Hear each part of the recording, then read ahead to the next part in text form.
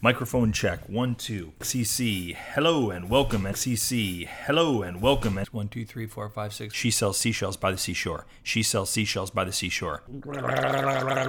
There we go. Rolling.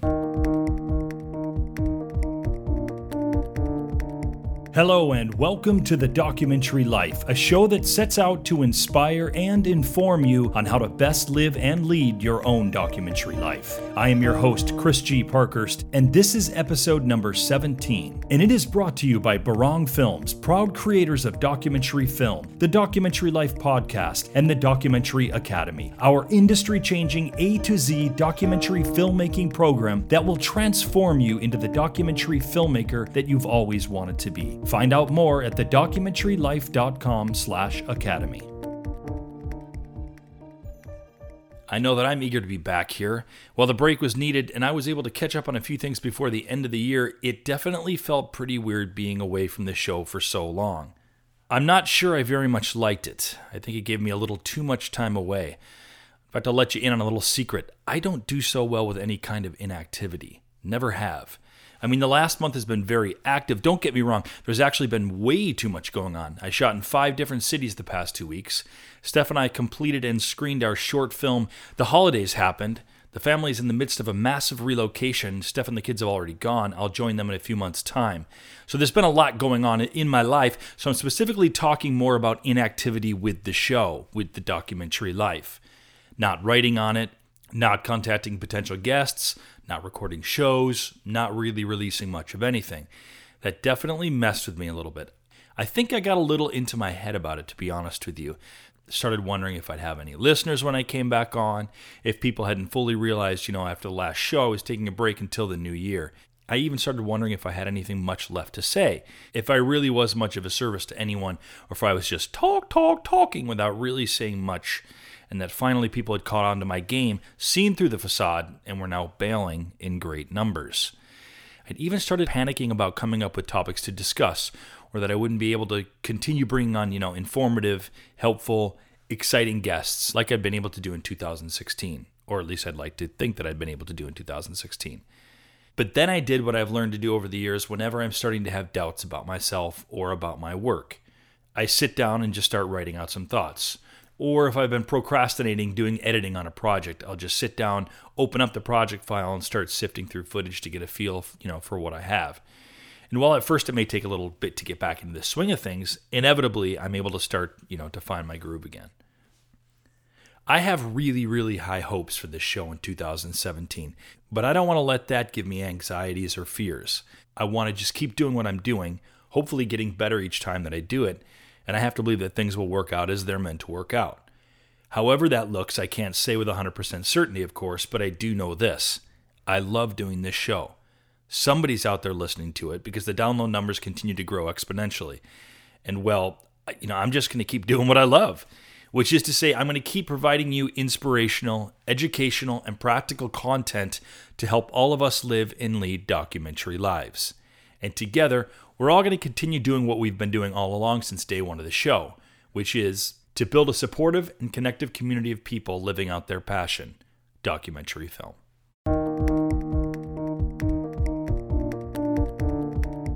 Today's topic will be about finding ways to continue working with people who we may no longer want to be working with, or how to see projects through that we may no longer want to be working on. I think that it's going to be the kind of show that many of us doc filmmakers and artists alike will have had some, if not plenty, of experience with, so there should be plenty to sink our teeth into. But before we do that, I'd like to take a moment and read an email that I received a couple of weeks back. It's a good one that is appropriate for any and all documentary filmmakers who are looking to make a film that can be exhibited publicly. It comes from a Brandon who's based out of Los Angeles. He's a commercial and music video producer who's trying his hand at documentary. I'm going to read directly from his email. Hi, Chris. Thanks for your time and your hard work with your podcast. Just found it recently. I am from Portland, Oregon originally, but I've lived in LA for 10 years, minus 3 in Israel. I just got involved with the artist of my last music video requesting that we produce her documentary. All very last minute, thrown in the fire kind of deal. She's one of the most famous, if not the most famous musicians in her homeland in Israel. The story is cool. I'm excited about it, but the catch is I've never produced a doc. My director has, and I'm comfortable with the whole thing. I know I can pull it off, which is why they asked me to do it. My main questions for you, or if you don't know the answers, maybe you can point me in the right direction. 1. Do I need to get releases from everyone that are in the shots that are filmed? I mean, because there are so many people in some of our early footage already at her shows who there's no way I'm going to be able to wrangle all of these releases, but I don't want to blur their faces. But at what point am I just filming my talent, and if they come into the shot, it's on them? Anyways, I'd love more info on that somewhere. 2. Filming locations and permits. If my artist is playing at a venue, or she's in a restaurant or wherever, when do I need to get permission from the venue to not only have it in our final film, but to film in general? Like if she's walking on the street, I am permitted technically to film her with my limited crew without permits, correct? Limited crew being 1 producer, 1 camera op, and a sound guy. And then finally, these technical things are something I don't want to hold me up come distribution time, and I want to make sure I'm doing properly from the get-go, so any info is so helpful and much appreciated. First off, thank you so much for the email, Brandon. These are fantastic questions that deal with free use, copyright, location and personnel releases, etc. And these are the questions that should be thought of and researched early on in a project, lest you end up with like you mentioned, a distribution nightmare later on down the road when you're trying to get that distribution and are refused even a cursory look at your film because you don't have the proper releases. So what I'll do here is I'll read directly my reply to Brandon. Number 1, the way that I've understood docs to be these days, if someone happens to meander into your frame, that is on them. You would not necessarily require a release. Furthermore, I have often heard that if someone is talking directly to camera, that can function as the release. In essence, if they are speaking on camera, they are giving the filmmaker the okay to use the footage. Now, a safe bet for you from here on out would be to simply make sure that anyone that you interview simply gives a verbal okay on camera that you can use the footage. This should suffice. Of course, to be super safe, though to my understanding not absolutely necessary, you can always have people sign release forms. Some distribution may indeed ask for such a thing, but as far as incidental shots that people happen to be in, you should not have to blur the image. 2, and this is regarding filming locations. Any public area is a go, so wherever you film in these areas, you should have nothing to worry about. However, if she is at a private location, you should probably get a release. I've filmed at concert venues and simply gotten email okays to film there. And 3, you are 100% spot on to be questioning these sorts of things, especially for when it comes time for distribution. So good on you for getting ahead of this, Brandon. A reference that you might want to check out is regarding fair use. This has been monumental for doc filmmakers for the past decade. It basically okays the use of a lot of copyrighted material that can often happen incidentally while filming. And I'll give the address here for you, my listeners, and it's www.gcglaw.com. And go into the resources and entertainment section. Specifically, you're looking for fair use. Fair use is absolutely a huge subject for us doc lifers, and your email really stresses to me the need for discussion of such a thing on the show. So thank you for that. Look for a doc industry guest to be on the show talking about this in the future. As I mentioned earlier, these are some extremely pertinent subjects that we all should become very familiar with, and sooner than later, hopefully. And to be honest, I am by no means any sort of expert on the matter. Oh, no. I'm just a documentary filmmaker over here like yourselves who really only has a cursory knowledge on the subject of something like fair use. So that being said, I think that this would make for some very interesting and important content for a future show. I'm thinking that I might reach out to someone in the entertainment law industry to have as a guest here on TDL. Wouldn't that be great to hear directly from a professional who can guide us through an otherwise fairly murky territory that, quite frankly, needs to be a hell of a lot less murky? So, Brandon, thank you for not only listening to the show, but for also putting a fire under my butt to get someone on the show who can speak with more authority on this very important subject. If you would like to send me a question or make a comment on a prior show, or maybe offer a suggestion for a future topic or guest, you can always email me at chris@barongfilms.com. That's Chris, CHRIS, at barongfilms.com, BARANG, films.com. Okay, moving on to the main topic of today's program. I hope that I didn't take too long on that. I know that I have at least one listener who does not like for me to take so long with the email segment of the show. So Mike, wherever you are, you know that I love you, and I hope that you're still listening. Have you ever been working on a doc film for a while? Maybe it's your own film or it's a collaborative project, and at some point, for whatever the reason, maybe a major disagreement about the film's content, or you don't like how a person is or isn't doing their job. But at some point, you realize that maybe a person or persons that you've been working with are really bringing you down, even to the point that you're thinking of leaving the project. Now, I'm going to tell you why this may be more of an issue with the docs than, say, feature films or commercials or corporate video gigs. If you're working on a paid gig, it's much less painful and easier to deal with. Why? Because you're usually on for a fixed number of days, whereby once those days are done, you make your money, you move on, and you have a choice later on whether or not to work with that person again. But with docs, it's not as much like that. It can be a bit trickier because, for one, we're often either working for much lower day rates or we may be working entirely for free. The documentary film project, by nature, is inherently a passion project, or at least for some of the party it is. And so when not everyone is feeling the passion, well, it can make things pretty, shall we say, challenging. About 13 years ago, I was brought on to a documentary film project called Bomb Hunters, which not only introduced me to the genre of documentary, but it also would be my entrance into a part of the world that has since become instrumental as a backdrop to much of my storytelling, Southeast Asia, in this case, Cambodia. I was brought on as a hired hand, but let's definitely use the term hired hand quite loosely. I was making $450 a month plus room and board.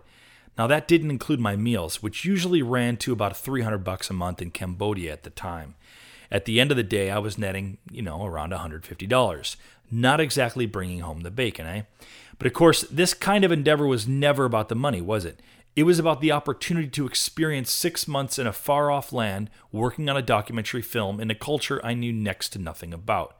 I probably would have done this film for free. Okay, I guess that I was kind of doing it for free, but you get what I'm saying.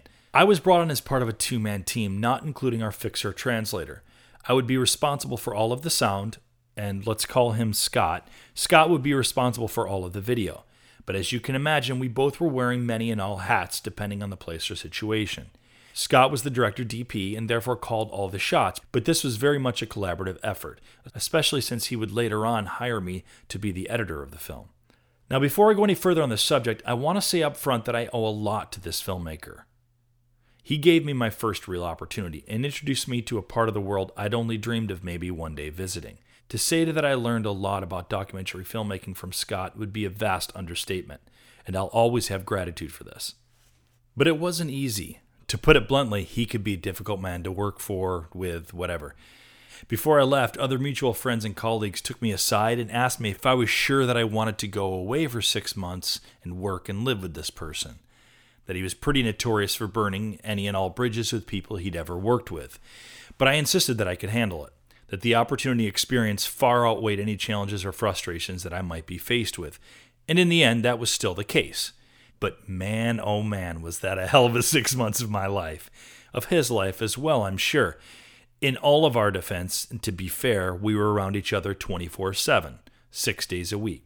So not only were we up at 6 a.m. and working to sundown, which in Cambodia was around 7 p.m., but we also ate all of our meals and shared rooms with one another.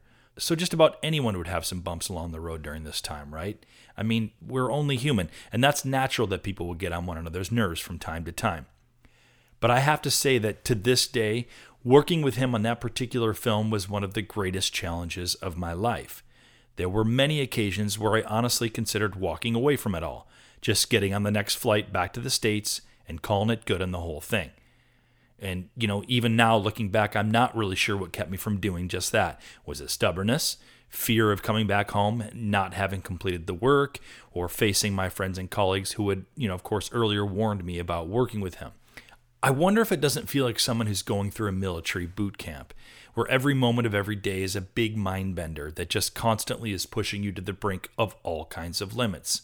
But for whatever reason, you choose to keep moving forward, taking it all in and just persevering. Because now looking back, I truly believe that I am a better person for having had that experience of working on that film. I know that I learned an immense amount from it. I'm not just talking in the filmmaking sense either, of course. I'm talking about in the life sense. I'm talking about how one works with his or her crew, or how one works within another culture, works with people from another culture. Yeah, I learned a ton in that one. And ultimately, I'm proud of what Scott and I did with that film with Bomb Hunters. You should check it out sometime. You can stream it on Amazon Video. Now, while I wouldn't necessarily recommend anyone quite going through what I did, I can say that sometimes in life it's the perseverance and the challenge that really is, what propels us forward in not only our growth as an artist, but as a human being. So with that all being said, I've got a few pointers that I think might benefit you should you find yourself in some kind of similar situations or working with similar people. Number 1, keep your eye on the big picture. As a documentary director does when conducting interviews or playing with storylines, or an editor does when he or she is assembling the pieces of the edit together, you must continue to look at the big picture when faced with adversity, whether it be from a specific instance or from dealing with another person. That's what I did on Bomb Hunters often. I kept telling myself to look at the bigger things going on around me. That me working on this film was about so much more than, me getting to work on a documentary film. I believed in our story, and I wanted other people to know about the story. So for me, there was a couple of ways I could directly affect that. One was to immerse myself in the project completely, in a way that allowed me to become personally involved, in a way that allowed me to overlook the negative things going on around me, which, by the way, also includes the content that we were filming. People attempting to disassemble 300-kilogram bombs left over from war by hand in order to sell the metal and TNT.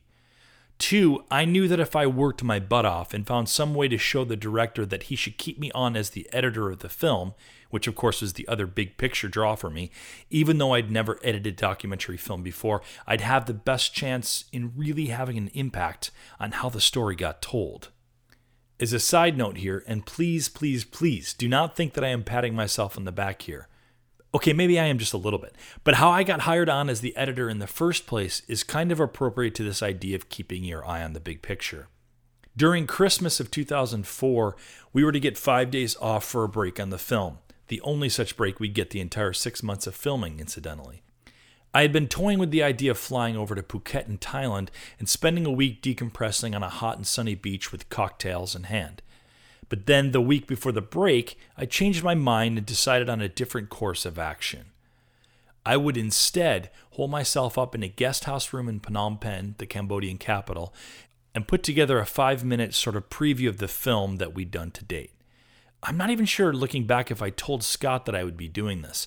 I think that I wanted to surprise him. Anyhow, my sole intent and purpose was to make the most amazing trailer that I could, show it to him, and effectively plant the seed in his mind that I could be his editor for the film. That, regardless of my inexperience in editing a feature documentary film, I more than made up for it in my intimate knowledge of the footage. I'd been on every single shoot and worked with our translator to translate and transcribe all the footage, as well as my ability to tell a coherent and creative story. Make a long story short, it worked. The resulting trailer, really almost a film short, would be used over the course of the next half year to obtain various grants, including a State Department grant, as well as a slot in the Sundance Documentary Workshop. And the hard work that I put into the edit, and then most certainly the hard work that I continued to exhibit throughout the remaining 3 months of shooting, the persistence and passion that I showed throughout, got me hired on as the editor of the film afterwards. Okay, maybe I was super cheap too, but let's not talk about that. And not to end this section on a downer, but it should be noted that if I'd opted to go on the Phuket trip instead of staying in Cambodia, well, I may not be here talking to you today. You may remember that was the year of the devastating tsunami that wiped out parts of Southeast Asia, including, of course, all of Phuket. I'm sure thankful that I made the choice that I did, and of course that's for a few different reasons. But persistence in keeping my eye on the big picture was what got me through the toughest times of that shoot. Over the last few years, as we've met and connected with more and more doc lifers, we've been asked what the most comprehensive doc filmmaking course out there is. The truth is, we didn't believe there was one. There are plenty of videos and some courses that walk you through some technical aspects of filmmaking, and workshops that cover some of the business aspects, but there was nothing that specifically took the doc filmmaker through the whole actual doc filmmaking journey, both creative and business, from A to Z. That is, until we created one. The Documentary Academy is the only all-in-one online documentary film production course that actually starts from the beginning of your film's journey, from story conception through pre-production and actual production to post-production and through to the promotions, marketing, and distribution of your film. The Academy will help you make your most successful documentary film by guiding you on the journey from conception to launch. But don't just take our word for it. Have a look for yourself by going to thedocumentarylife.com/academy and discover everything that the Academy has to offer, including a video that takes you inside the Academy for a look around. The Documentary Academy has already greatly helped others realize their power and potential as doc filmmakers. Why not be the next person who brings an awesome documentary film to life? Head on over to thedocumentarylife.com/academy today, and we'll see you there. Number 2, the second tip that I can give that might benefit you should you find yourself having to work through situations that you don't want to be involved in, or working with a person that you don't want to be working with any longer. Number 2 is recognize it's all about learning the lessons. Now, as cliche as that may sound, it's true, or at least it sure is in my life. I can take just about any bad or negative thing that's ever happened in my life, even the really profound ones, and I can find something positive out of it. I can find the lesson that is within, which really at the end of the day is what matters most, that you learn something from the negative experience. And hopefully later on you'll remember to apply your lessons the next time something similar presents itself, which by the way is part of the problem with me, because my memory has often been known to, let's just say, let me down. I run the risk of repeating mistakes, which is just awful, especially the third or fourth time. But let's not get into that. This is about positivity and seeing all of your mistakes and bad experiences as a doc filmmaker and turning them into something positive. I learned a pretty valuable lesson very recently that I can share with you. Just before the holidays, Steph and I finished up on a short film doc called Fumi's Floral Shop, about a 93-year-old Japanese-American woman who, along with a total of 5 generations of Japanese Americans, have run a local Portland floral shop. The story included the hardships endured along the way, being put into internment camps during World War II, having the shop burned down, just to name a couple, and how Fumi and her family overcame all of them and soldiered on in the face of heartache and these hardships. Sounds like a fairly interesting story, right? Right. On paper. In practice, it was a whole other ballgame. First off, we were only ever mildly successful filming an interview with the star of our show. It's not easy conducting an interview with a 93-year-old woman, especially when she won't even let you put a microphone on her. And trying to explain that it's important to answer questions by using the question within the answer was downright impossible. So I would get a lot of yeses and nos as answers to my oh-so-deep and meaningful questions. My wife and I were also challenged throughout the entire filming process when we discovered that for every request that we had, whether it be for, say, family photos, or setting up a time to interview someone, or if it would be okay to come in and film B-roll of the shop, basically every single interaction, we quickly learned had to go through one particular person. In essence, for whatever the reasons behind certain family politics, all requests had to go through this person. And this person was clearly accustomed to controlling anything and everything that went on around her. As you can imagine, that can make making a film not very fun, especially when you're trying to make a positive film with a positive message about this person's family. Now, normally we would have discovered this pretty early on and then been able to make a decision on whether or not to continue on with this personal project. Then again, normally one wouldn't apply and then receive a grant to do a project that they'd not even started, which of course is exactly what we did. I'd received a grant from this particular entity for 2 years running. They were happy with my ability to fulfill all grant requirements with my projects, and they liked the projects themselves.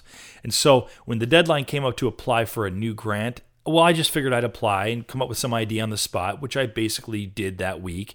And then if we were awarded the grant, well, we'd make the film. So you can see where I'm already headed with this. We were pretty stuck. We had to see this film project through, lest we not fulfill our obligation to the granting organization, and therefore be blacklisted later on from future applications. So the end result of all of this is that, yes, of course, we have a short film. It's not one that either Steph or I are particularly proud of. This could have been a really good film if things had worked out differently, if the family had been more cooperative with getting us family photo archival material, or if the main subjects' interviews had been better, or if we'd been given more freedom and access. Nevertheless, there is a film out there. We had a public screening. People came out. People, including the family, seemed to like the film. We will most likely not be showcasing this film on the Barong Films website. Heck, we didn't even invite our own friends to the screening party. But there are valuable lessons that I have taken from this experience. Easily the most valuable lesson for me was one that I ironically should have learned a long time ago, but apparently for whatever reason didn't. And that is this: spend time, quality time, with your potential documentary subjects. Find out how they read on camera. Find out if they can give engaging interviews. Find out if they're people that you want to spend the next year of your life or however long working with.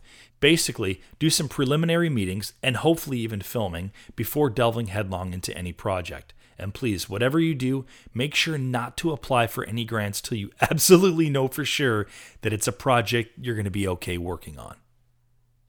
Moving on to number 3, which I like to call know when to cut bait. Now, I've given you 2 pretty strong examples where I had some very legitimate reasons to maybe stop working with someone on a film or maybe to shut down a project after it's already begun. But let's face it, this will never always work. There will be a time when you're faced with such adversity that really the only good answer is to get out. Or in my case, to let a person go who wasn't working out as the producer of my film.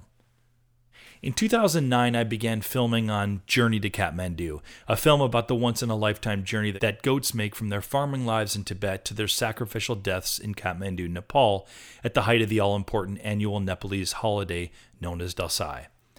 But I had actually planned on filming during the festival in 2008.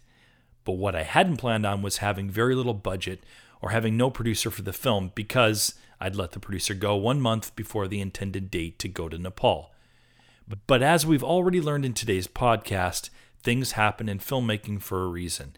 And it's about what one does with the adversity, with the journey, if you will, that matters in the end. I had spent 6 months in pre-production alongside my producer who I'd brought on the project. Let's call her Kristen. We'd put together a couple of mildly successful fundraisers. We'd planned the trip in its entirety. We'd worked with legal counsel to form our company for the film. We'd talked wild and crazy dreams that we had for the film, done all kinds of manifesting on these dreams, but things just never seemed to come through. Whether it was a last-minute pullout by a potential private funder, which happened a few too many times, some personality differences, or the nagging feeling that my producer, understandably so by the way, didn't have the connection to this story about goats and their herders' journey in Nepal that I did. Whatever the reasons, a month from needing to go and film the annual Trek and Festival, we pushed the project to a year out, and as a result, I'd end up asking her to leave the project. Basically, after deciding to push the shoot a year, I took the weekend off with some family and friends, did a bit of soul searching, and came back to the project, knowing that in order for this film to see the light of day, it was going to have to be without Kristen. Now, it's never fun having to sit down and have that conversation of telling the person that it's just not working out. It isn't in working relationships, it isn't in personal relationships, and it isn't in film team relationships. There are always, at the very least, some hurt feelings, if not downright anger or, God forbid, some sort of threat of a lawsuit.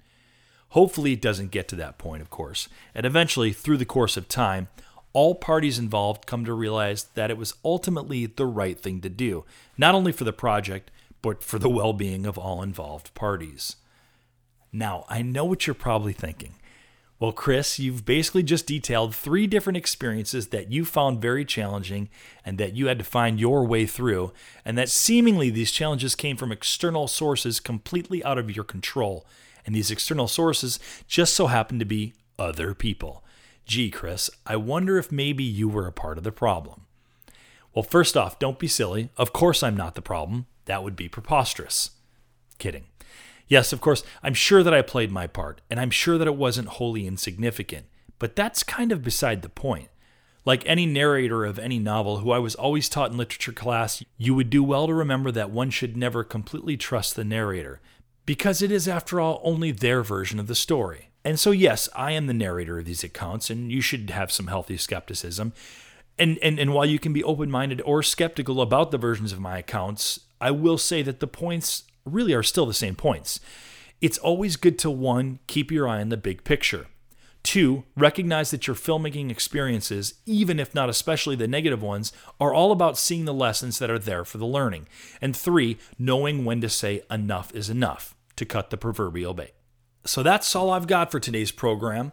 If you've got any thoughts on the show, or maybe you'd like to share a story or two about how you were able to overcome working with a difficult person or a situation on a project, you can always email me at chris@barongfilms.com. That's Chris at BARANGfilms.com. I always love to hear from my listeners.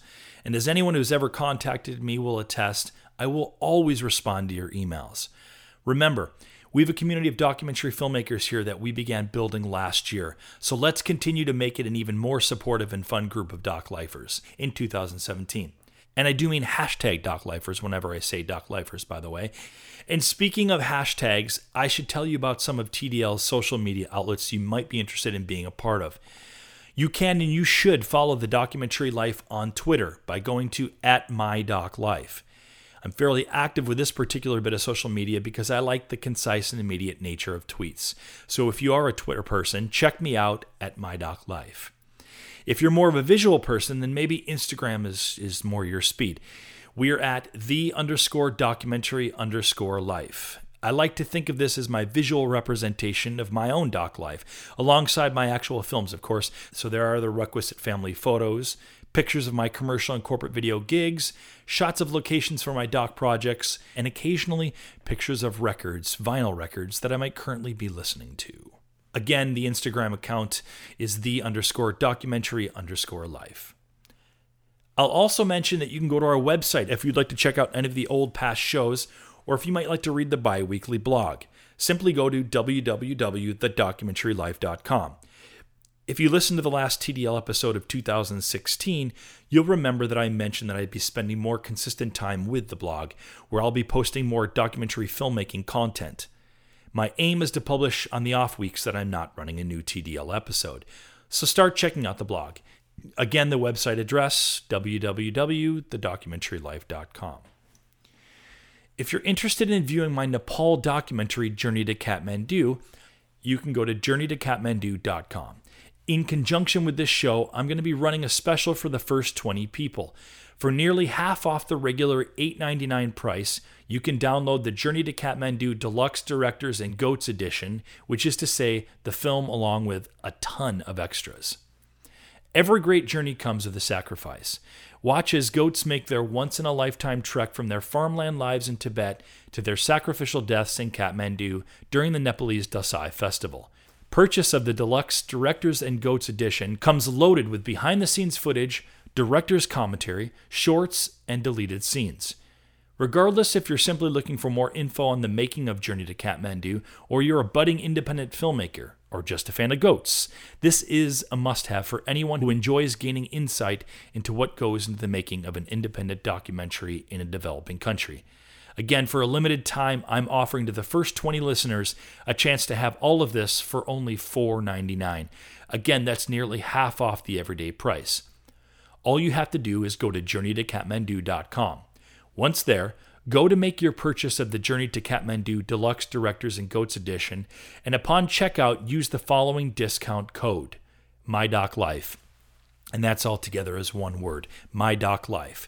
Again, go to journeytokathmandu.com, and upon checkout, use the discount code MyDocLife. I'll also post a direct link with this information in the show notes that can be found on the Documentary Life website. Lastly, before going, I'd like to mention our guest for the next podcast. His name is Joel Ben-Izzy. He's the author of the best-selling The Beggar King and the Secret of Happiness, a true story. And he's a professional storyteller. Now, I know what you're thinking. Everyone's a storyteller these days. In fact, so much so that its meaning is kind of getting watered down. If you don't already know who Joel Ben-Izzy is, then let me just say that he is a storyteller with a capital S, as in an old school gets up on the stage, bard of the town, professional makes his living telling stories kind of storyteller. And he's been so gracious to agree to be on the show. I met him a few months back on a corporate video gig that I was doing in Puerto Vallarta, Mexico. He did a few presentations at the annual Let's Talk Coffee conference held by Sustainable Harvest, and I was very affected by not only the things this man had to say, but also the way in which he said them. There's a lot to learn about the stories of life from this man, and there's a lot to learn about the craft of storytelling.